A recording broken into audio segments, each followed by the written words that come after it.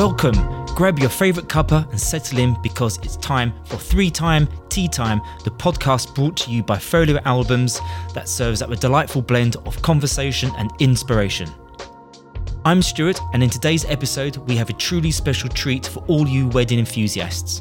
Amber, Millie and I sat down with the one and only Ed Pears, a renowned destination wedding photographer who has captured love stories in the most breathtaking corners of the world.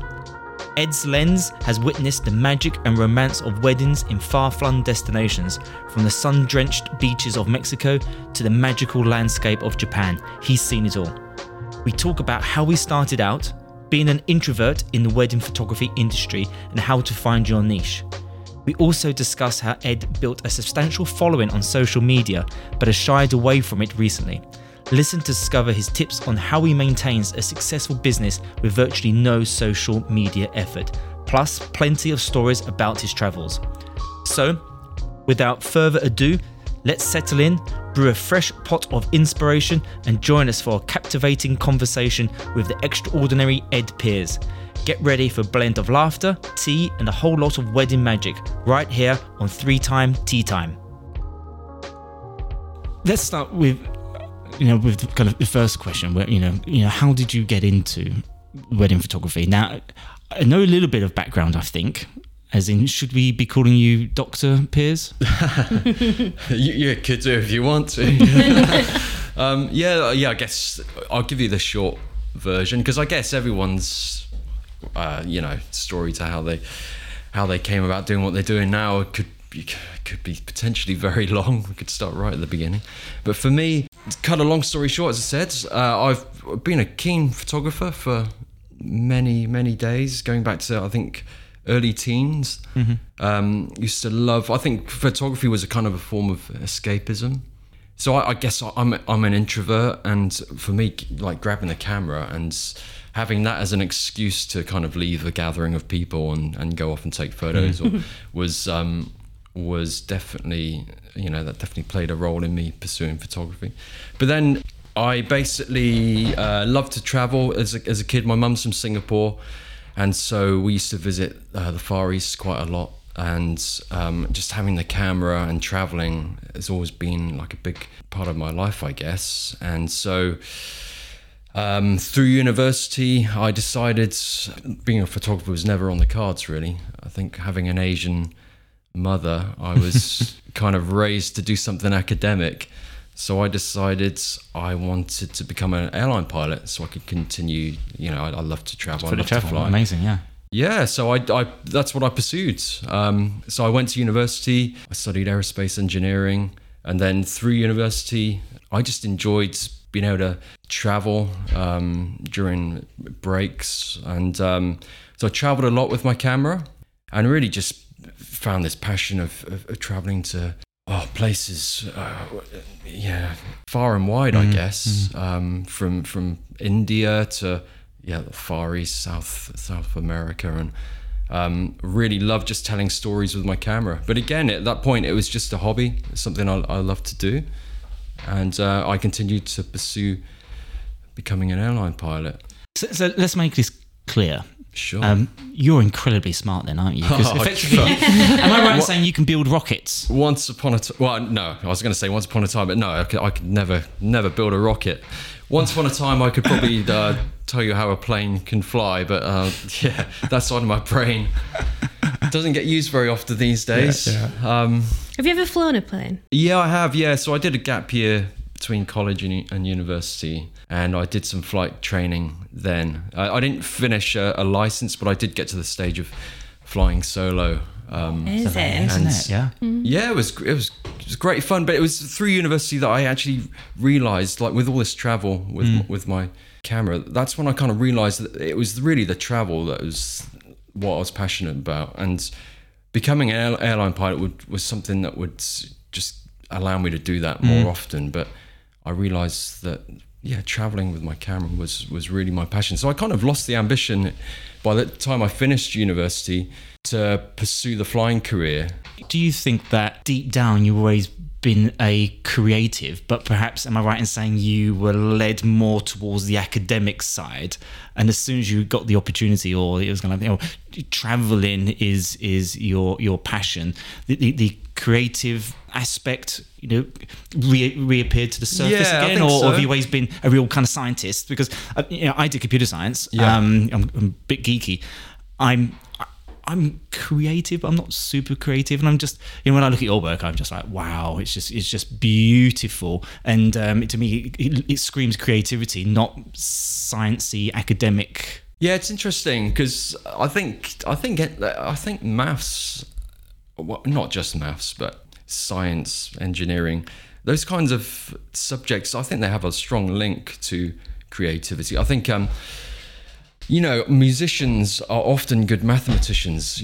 Classical musicians are often great mathematicians. And I think for me, I think the engineering feeds into things like composition and the way you see lines in photographs and I guess also the technical aspects. So I think photography is a good marriage of creativity and the technical side of things. And so I think that's what makes it such a good fit. It's one of those creative outlets where you can approach it from a technical perspective, but equally purely because the cameras are so amazing now, aren't they? In terms of they can remove that the necessity to be incredibly technical. Quite worrying, isn't it? Isn't it? So you could be a pure creative person and use the camera and produce amazing imagery, but you can come in from a technical perspective as well. Yeah, and if you can find a marriage of the two, I guess that's maybe the sweet spot where you can combine the two. But so kind of thinking ahead, then getting on to how you got into wedding photography. The travel, was that the real kind of driver for that, and then you were looking for ways in which you can turn it into a business? I don't know. How did the first one come about? It fell into my lap. So basically, after I finished my undergraduate studies, I didn't want to work in industry, so I decided I just wanted to continue this student lifestyle. So that's when I did the PhD. Yeah, so I didn't do the PhD for any other reason than to continue this lifestyle that I was enjoying. Delaying a decision, perhaps, or maybe, yeah. The lifestyle is good. A university lifestyle is great. It has to be said. Yeah, it was just that freedom, I guess, to. I mean, obviously you had to work and you had to study, and the PhD was very difficult, but I just enjoyed that freedom of not being tied down too much. But the way into wedding photography was my friend he was a friend that I traveled with regularly. He got married, he got engaged, and asked me to photograph his wedding. But my immediate reaction was no way. Like, I'm not. A common story, this isn't it? It's amazing. Yeah. Starting to see a pattern. Yeah, it's incredible. It's incredible. But he had to twist my arm.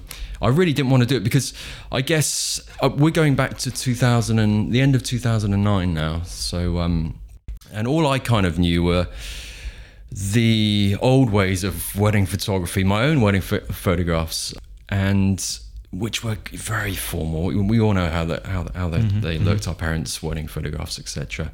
And that didn't inspire me at all. But my friend, I owe a lot to my friend Dan, because he really encouraged me just to take the photographs in the way that I took them when we traveled together, which was very much trying to be as creative as possible, but much more fly on the wall, documentary kind of creative storytelling, I guess, if you want to put some sort of label on it. But I'd kind of developed this little style that I was doing in my spare time, and I kind of just applied that to his wedding, and fortunately, things went well. And so Dan is the man. So Dan is the man, indeed. Yeah, I owe a lot to Dan. Yeah, he really. He pushed me just to, or encouraged me just to, throw out all the things that I thought I should be doing as a photographer photographing a wedding, but just encouraged me to do my own thing. And I think that's probably one of the biggest lessons I could, or biggest things I could encourage new photographers to do, is just forget about what you're supposed to be doing and just do what you want to do, because that's ultimately how you're going to build a unique brand. Interesting, because I think a lot of people feel like they have to fit a certain mold. Indeed. Yeah. it's always been done this way, so I should always do it that way, or this is what's expected, so I have to shoot like that. Whereas what you're explaining there is, you had carte blanche, freedom to just, without the pressure perhaps as well, and letting you kind of just go for it. Yeah, absolutely. You could, so from the very beginning, you were able to hopefully create your own paths. Set your own kind of I want to say destination, because we're coming on to destination kind of photography.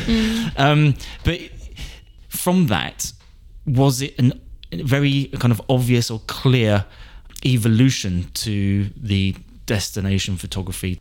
Yeah, so I guess I was very fortunate in that after that first wedding, it was just a wedding for a friend at that time. I put a few photographs up on Facebook, but I had no business aspirations at this point. I was working as a research fellow at this point. I'd finished my PhD. I was at university continuing down that academic route. And it was probably I think the second wedding I photographed was a wedding in France. It was for a couple that I'd met during my travels, and they saw my wedding pictures from Dan's wedding and asked me to come to France to photograph their wedding. And so you got to remember, back then, like, destination wedding photography wasn't really a thing. I mean, there were maybe, a small handful of people globally kind of doing that. I'm sure there were more, but in terms of photographers who people knew about, there was only a small handful, so it wasn't really a thing. And so to get asked to travel to photograph a wedding, and then I wasn't charging hardly anything at this stage, but that got my mind thinking a little bit. And so I think the first year of photographing weddings, it was just the odd wedding here and there. I think I'm maybe 5 in my first year. Still full-time job. Still, even after my kind of 4th or 5th wedding, still not really a business aspiration.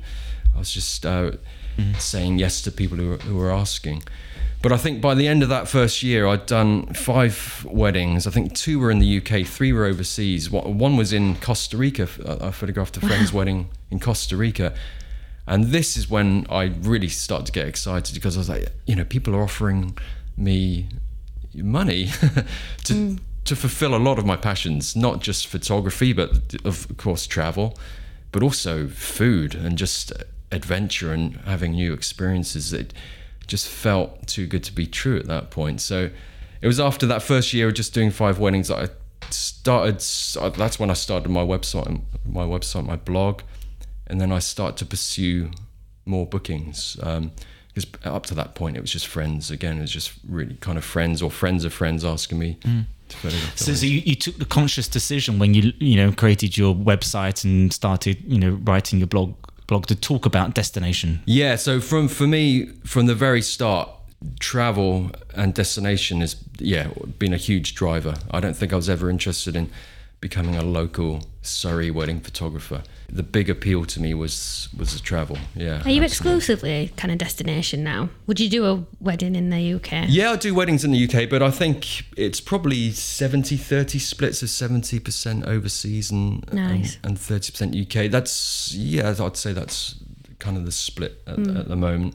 But I think that it all comes down to, I get inspired by not just traveling, but I think what it comes down to is just seeing new things and having that fresh pair of eyes at every wedding. I think it just, creatively and it just keeps my interest and helps me to do, I think, a good job for all of my couples, because I'm not kind of going through the motions all the time. It's always a new experience, which is something I love. I love the fact that when you launched your business, there was very clear purpose. I remember when I launched my photography business, I was offering wedding photography, portrait, headshots, pet photography. There was no real clear purpose there. And I remember somebody explained it to me. If you needed a knee operation, you'd go to a knee surgeon. You wouldn't go to a GP or a generalist. I think position yourself as a destination wedding photographer. Somebody searching for that, that's what they're going to find. That's what they're going to look for. I guess I was aware that I didn't want to be a jack of all trades photographer, for example. I think, and I'd encourage people to find their niche find what really is, you know, inspiring. Find their real passion, and just follow that. Even if they don't make money at the start, it's important. I think it's important to follow. It's sometimes important to know and be aware of what you don't want to do as much as what you do want to do. Indeed, yeah, absolutely. Yeah. And that's even now, you know, 13 years later, I think I still ask myself that question. Just as you know, at the end of every year or even during a year, I'm kind of evaluating. What is it that's going well? What is it that I really enjoy, and what now needs that's to be? Very interesting, because when we spoke to Natalie, she said exactly the same thing in terms of what she does. Is she takes time, even perhaps after a wedding or at the end of the year, to review what worked, what didn't work. Yeah, you know, the things kind of have to the things need to change. Definitely, and it's, you know, that's becoming a kind of a repeating trait, message perhaps of photographers who are either successful or, you know, demonstrating very good, you know, creative practice or business practice. It's that feedback loop, that process of just, you know, continual improvement or review. That's absolutely. That's and how do you do that? Is it just kind of mental time that you spend, or do you sit down with a sheet of paper and you mind map, or you sketch things out, or, you know, how do you kind of do that review process, and what's the trigger to say, right, I need to do a review? Yeah, I guess, well, traveling gives you lots of time. You know, you spend a lot of time on your own. You spend a lot of time, you know, on an airplane.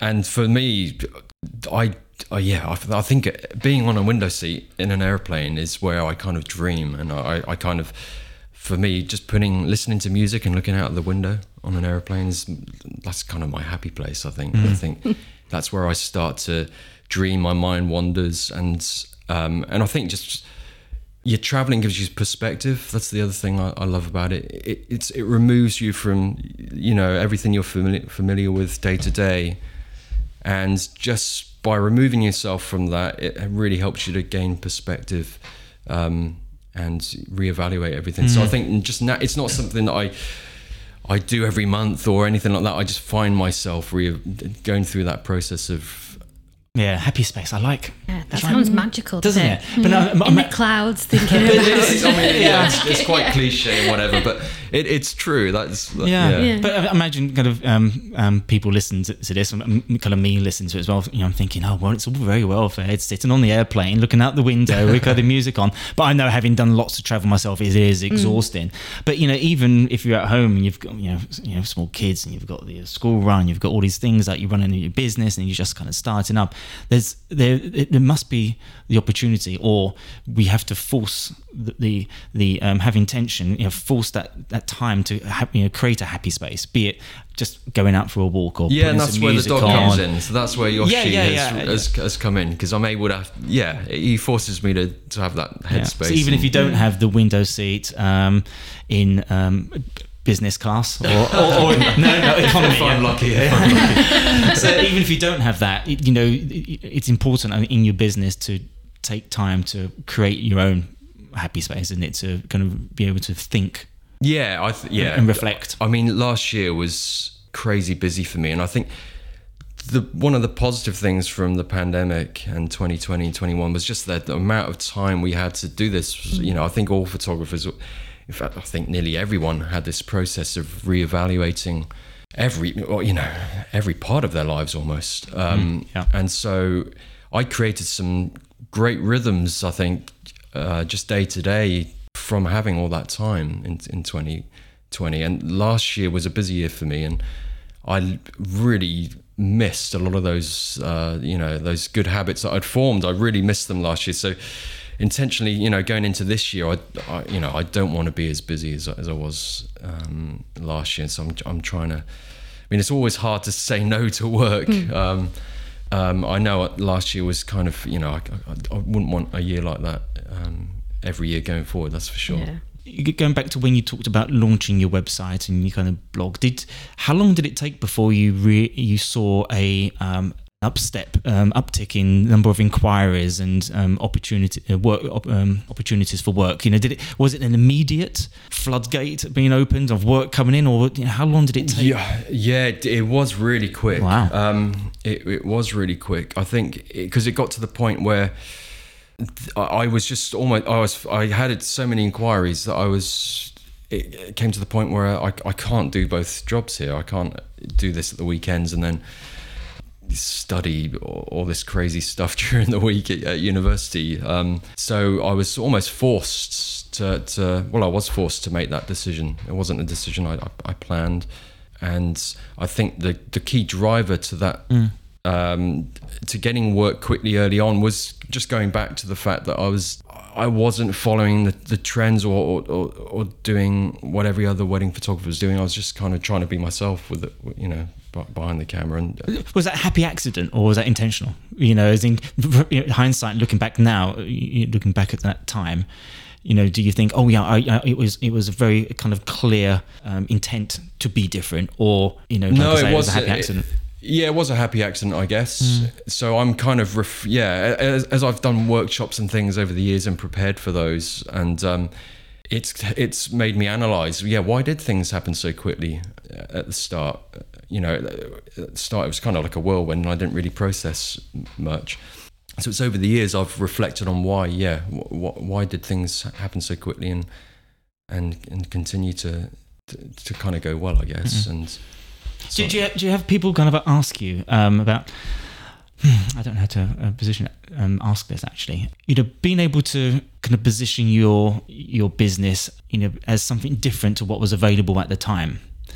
Perhaps somebody sitting to listening to this now will be thinking, well, destination weddings taken, alternative wedding photography is taken. There's nothing unique anymore. There's everything's been done, everything's been taken, which probably isn't the case. But it can. I think sometimes it can feel like that. And, sure. Do you have people ask you that when you're doing your workshops about how it's a strange question to say, how can I be different? How can I be unique? Well, clearly everyone is unique, aren't they? And that's my answer. It sounds cliche again, but it's just searching within yourself and finding what you really love and being brave to just follow it through. And just stick even to if it. Nobody else is doing it, or even if everyone else is doing it, just don't be different for the sake of being different. Just realize that you are different, and I hope that's not too wishy-washy or airy-fairy, but that's what it comes down to. I mean, I was inspired a lot when I first started by photographers. I think the two main photographers who inspired me were Jonas Peterson, who was probably the original kind of storytelling destination wedding photographer, and he's influenced a lot of people over the years. And so it was him, and then Sean Flanagan, who was super creative, throwing the rule book out of wedding photography and just doing his own thing. And so those two combined kind of really inspired me, and I definitely admit that I took on a lot of, I was heavily inspired by their work. But the fact that they were the other side of the world, Jonas in Australia and Sean in the US, that in Europe there wasn't anyone kind of doing anything that I could see at the time, anything different. So I was aware that what I was doing was different to everyone else, but I wasn't being different for the sake of being different. I hope that makes sense. It does. I think sometimes people feel that there's element of fear because they feel like, I'm not particularly different, or what I do isn't particularly unique. By the way, I kind of remember that people say, the early bird gets the worm, but then also the second mouse gets the cheese. So it's okay to be really good at something which is perhaps quite common. Absolutely. So just kind of thinking, I did a few destination weddings back in the day, and there were some I remember because they were quite extravagant, and I felt quite privileged to be there. I could never afford a wedding like that.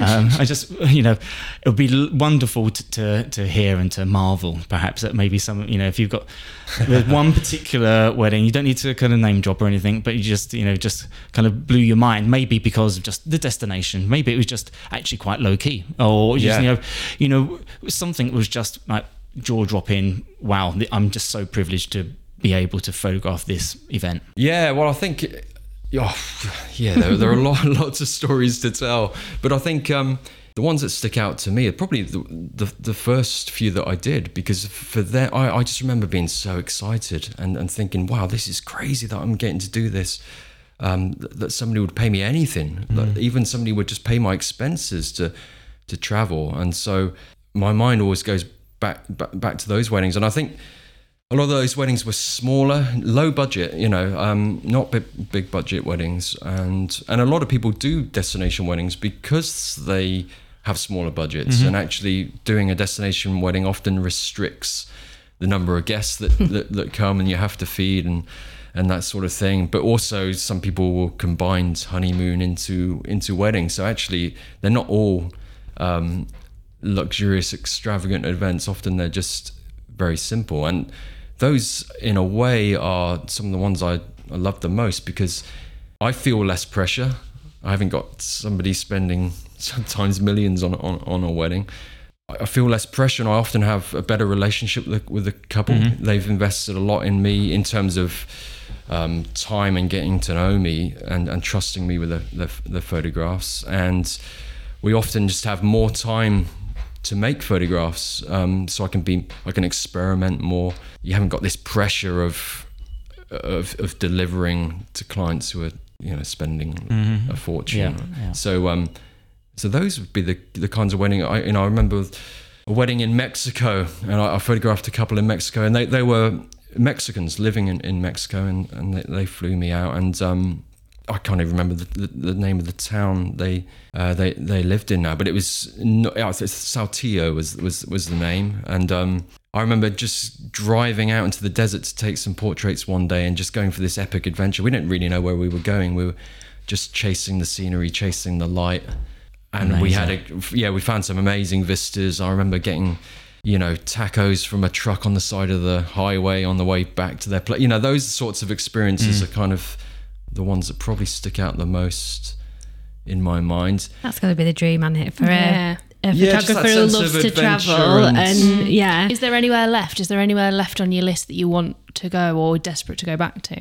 Yeah, that's another difficult question. I think there absolutely are. I kind of want to go everywhere, really. But I guess to put names on places, I guess just places that aren't common destinations. I love desert. I love kind of just the wilderness. I'd love to go to Tibet or Nepal or in places like that. I love Japan, and I managed my last wedding, in fact, before the pandemic, was a wedding in Tokyo, and we as a family love Japan. Hence, we have a Japanese dog named Yoshi. But yeah, I absolutely love Japan, and that Tokyo trip for me was just amazing, because it was somewhere that I'd visited a lot on holiday and with the family. But to do a Japanese wedding, quite a traditional one, was really amazing. So that was a good memory. I found it really interesting when you were talking about the fact that destination wedding photography isn't necessarily always with couples with huge budgets. No, which I find is interesting, because I think a lot of people perhaps would assume that, as in if people with a lot of money spending a lot of money on the event, on the day, on the photography, but perhaps because the budgets are a bit smaller for the whole event, and also they're going somewhere that they've specifically selected. Perhaps there is a slightly a bigger budget for the wedding, for the photography side of things. Yeah, definitely. That's it. So I think, the photography is often super more important. Yeah, absolutely. And or a very important part of it, because they, like I said, they've chosen this place. They want to capture. So that's what I meant captured. When I mentioned they've invested heavily in you. I don't mean my fee necessarily. I mean Like they really want great photographs and they really want to choose the right photographer to do that for them. So for them to trust me and fly me halfway around the world or the other side of the world is incredible. So if somebody wanted to get into destination wedding photography or wanted to do more of it, then they don't necessarily need to be thinking about trying to reach those clients with huge budgets.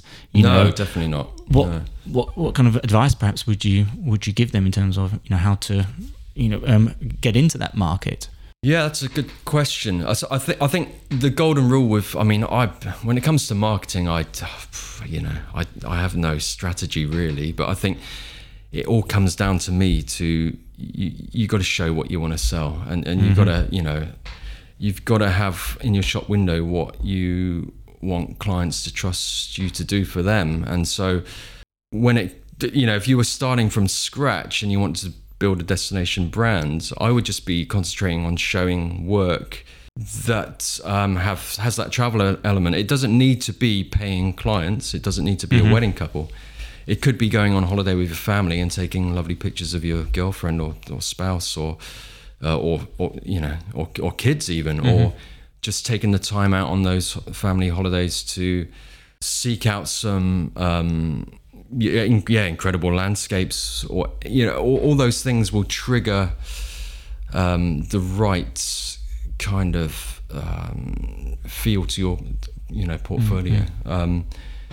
There's been times where I've been on holiday with my family and I've been thinking, God, if only I had a client here, a couple here who I could photograph. And I haven't done this yet, but often I'm at breakfast in this hotel thinking, is there a couple here who looks like they're on the honeymoon? And, want a free shoot on their honeymoon so I can build my portfolio. If I'd just been on holiday and Ed Pears is like, fancy a free shoot. I was like, what? Because I know we shouldn't have favourites, but we talk about the small weddings a lot, don't we? We love them. And it's, me and Millie don't do file checking, but if we do see one of your albums come in, we'll always have a nosy, won't we? Because they feel so like intimate, and it's like when you can tell people haven't spent, like obviously some people do the big budget thing, and that's just as lovely because it's each to their own. But when you see those really intimate weddings where there's sometimes you see it's just bride and groom, and we saw that one the other day, didn't we? Where it was bride and groom and two sets of parents in this tiny little like ancient chapel in Greece somewhere, and I was just like, oh. Yeah, that sounds. I think it's easier to see the emotion when there's not hundreds and thousands spent on flowers and decoration and hundreds of guests. I think it's the smaller weddings make it easier to see what really matters sometimes. But not to say, I do shoot obviously the big luxurious weddings too, and they have their own appeal. I do love photographing those weddings. They're a different challenge. Lots more going on. So I love the challenges of photographer, just to be able to capture those moments. It's pressure, but it's also like a healthy challenge. But with those events, I love it comes more down to the human creativity versus just the natural beauty of the world that inspires me. So I think when you have planners and teams of people who are creating this kind of experience for guests, it's incredible to be a part of those. And they have that kind of wow factor, don't they? Sometimes you feel like you've been transported to just a whole nother world, a different reality for the weekend. And it's a weird feeling when you've finished a big job, which might be multiple days, and you then get dropped back off at the airport and suddenly you're kind of back in the real world, and it's a strange feeling. But so I guess I'm drawn to both. It's nice that you get to do both, really. I think just having that, having both, having that kind of, I've lost my train of thought now. Oh, well, I was going to say. Go for it. You said you were an introvert, so being in those events with loads of people, when you do then come away, is like a deep breath kind of feeling? Or do you still feel like you're in the background just doing your own thing and no one can see you and you're invisible, just sort of doing your job? Yeah, that's a good question. Probably a bit of both. At those weddings, I turn into an introvert extrovert, I guess, because there are times where you have to kind of step out from the shadows and kind of do your thing, as it were. Every wedding is a roller coaster, which is why I'm drawn to them so much. But that kind of leads on to the kind of marketing and social media, because we were talking about this beforehand, weren't we? In that, you do have a large following online, but you don't tend to kind of follow the kind of trends necessarily. You don't seem to be kind of a loud, kind of just present on social media all the time. You're kind of very kind of reserved, perhaps, in your social media or your online strategy. How does that, is that deliberate, or how did you become, have this kind of following, but without really doing much? Is that not dancing in his kitchen on TikTok? No, I think, I mean, we could probably spend a day talking about all the aspects of that. But I think, in fact, over the last few years, because I'm not active on social media, I would say that my following has been in decline over the last probably 6 years plus, even, because it was probably around that time that I thought, no, I'm gonna stop this and take a back seat and not really appear, or not because I don't want to share. I think there's the positives and negatives to social media. I love the inspiring people, the sharing, that's great, but there's a lot of unhealthy stuff too, both in a broader sense and how it affects people, but also just in a personal sense. I don't want to spend minutes or hours a day online when I should be, more present with my family, for example. I would say my social media following is in decline because I don't post. I haven't posted probably for a year on Instagram. It's pretty much just the Instagram story for you guys that, that makes me appear on Instagram. And so I would say it's been in decline, and I'd say the following that I have built up would have been at the first half of my career as a wedding photographer. And that clearly hasn't been detrimental to your business at all. But no, I think so. Longevity's been on my side, because it's been 13 or 14 years since I started. So the kind of social media's changed so much, and I think I've got to the point. A few years ago, I got to the point where word of mouth and the relationships I've built with planners as well as previous clients for referrals, for referrals, sustains me enough now that I don't need to do the whole social media hustle. But it's nice to hear that, because I imagine there'll be people thinking that social media is a necessity, and perhaps it is at the very kind of beginnings of a business. It sounds like perhaps it was for you as well. But there is a point at which you can back away from it. You can cut the cord, perhaps to the social media, Instagram.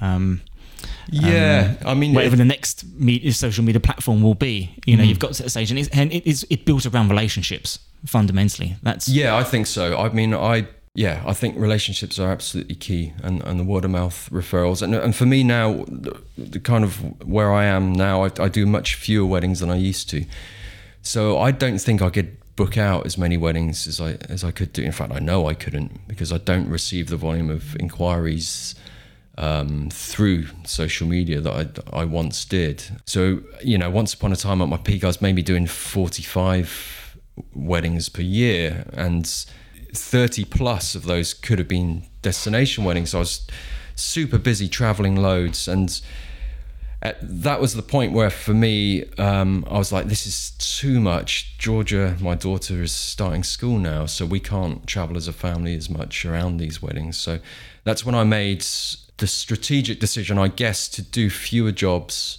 And the natural way to do fewer jobs was just to generate less inquiries. So I just decided, right, I can afford to take a back seat. I don't need to hustle as much on social media. I don't need to submit my work to blogs and things like that quite so much. I can just kind of take a back seat. And as a result, my workload kind of came down, and it's at a point now where it's a nice, apart from, last year was a little bit busy, but it's at a kind of nice level now, which is good. But I am aware. I mean, the whole social media thing and balancing how much you need to hustle and how much you need to be online and all that stuff is a constant thing I'm thinking about, even though I'm not, online. And so, yeah, I've got to be careful that I don't just disappear into nowhere and become irrelevant. That's the power in finding a niche, though. In terms of like you've established yourself as kind of being that luxury destination wedding photographer, and word of mouth is so powerful when you've got that niche, because those people tend to associate themselves with people that are similar, or there'll be communities of people that love to travel and they would naturally then want to get married abroad somewhere. And when you've got someone who's trusted somebody to go to this place and take amazing pictures, and then they tell someone else who's like-minded, they're going to go off that recommendation. Yeah, I think word of mouth is just so powerful. Yeah. Absolutely. It's also nice to hear you talk about the situation you're in now and how you can adjust the work that you have for the time in your life with your family. But is it fair to say that you're in this position now because you put the hard work in during the earlier years of your business? In terms of traveling is exhausting. You were submitting, like, by the sounds of things, to various different magazines or websites, your work, and you did invest in building that following on social media, building the relationships. There was a lot of work. It just didn't happen. It didn't just drop on your lap. And now, because of that, as a result, you can adjust things. Yeah, that's a really good question, and it's a funny thing, because when I look back, even in those really busy years when I was traveling a lot, because I was doing what I loved, it just didn't feel like hard work. It didn't feel like hard work, and because I've always gone back to kind of only do what you love and cull what you don't love. If you do that, you end up just having a much, I don't know. You just enjoy your work so much more. Even the bits where I don't know. Am I making sense? I'm trying to kind of boil it down, or try to turn it into something where, if I was listening to this and I was thinking, okay, just help me, tell me what to do. I think I'm hearing work really hard on something you really enjoy doing, therefore it isn't hard work. Yeah, okay. Find your niche, be consistent about it, repeat it over and over again, build relationships. Yeah. I think do what you love and get good at what you love, and the rest will follow. I mean, again, people will just go, oh, here we go. when they hear an answer like that. But to me, that's what it is. I don't have marketing strategies or plans or anything like that. I think if you do what you love and you get good at it, people will notice your work and people will ask you to work for them. And if you treat the people you work with well, then things should work out. So where I am right now, what isn't a product of me, of a goal that I had. It's just an organic kind of outcome to the approach I've taken, I think. I think. Just kind of conscious that we just... This is the longest one we've done. No, don't apologise. I've got more questions in my head. I feel like I've been sat here the full time just like smiling. I know. Yeah, I'm feeling your eyes on me, though. You're looking down at your clock and you're looking at me. I can feel it. Sorry. It's all right. So it just, Amber has a question. Yes, it's just a silly question. Go for it. And I'm aware that we've spoken to a lot of Southerners today, and I'm scared that people don't know what I mean. But what are you having for your tea? What am I having for my tea? That's a good question. I haven't eaten a thing today. What? Yeah. I haven't eaten for an hour and it's a problem. No, I've got a trip coming up next week, and I think I'm fasting as much as I can at the moment, so I can eat as much as I want on this trip. Like it. Yeah. But that's a good question. I think it's going to be some British grub, maybe a burger, something like that. Oh, nice. Yeah. Nice. And what about you guys? Because I know you guys have worked up an appetite today. We still don't know. No, we're off in We've been search. every person we've asked, we're like, oh, we're having some dinner in London afterwards, and Lisa's had dim sum. Natalie's having pasta. Yeah. But we don't know what to do. Now we've got a We've got the whole of hankering to go London to to choose Chinatown. from. Yeah. Well, I can give you some good recommendations. Oh, amazing. Oh, Well, lovely. That sounds good. Amazing. Thank you for your time. Oh, Really you're more than appreciate it. welcome. Lovely to meet you Fascinating. and chat. And now, if people want to kind of see more of your work, find out more about you, probably not on Instagram because, of course, there's all the archive there. Now, your website's beautiful as well. There's some fantastic work Thanks. on there. Yeah, everything's in Very- need of an update. Sorry, I apologise for that, everyone. But I guess the best is just to search Ed Pears on Google, or is there anywhere you would want people to go and kind of check you out? No, absolutely not. Just search Ed Pears if you really want to, and I'd recommend it. Yeah. and yeah, And one final question for me: where's the next destination? the next Be it a wedding or be it family trip.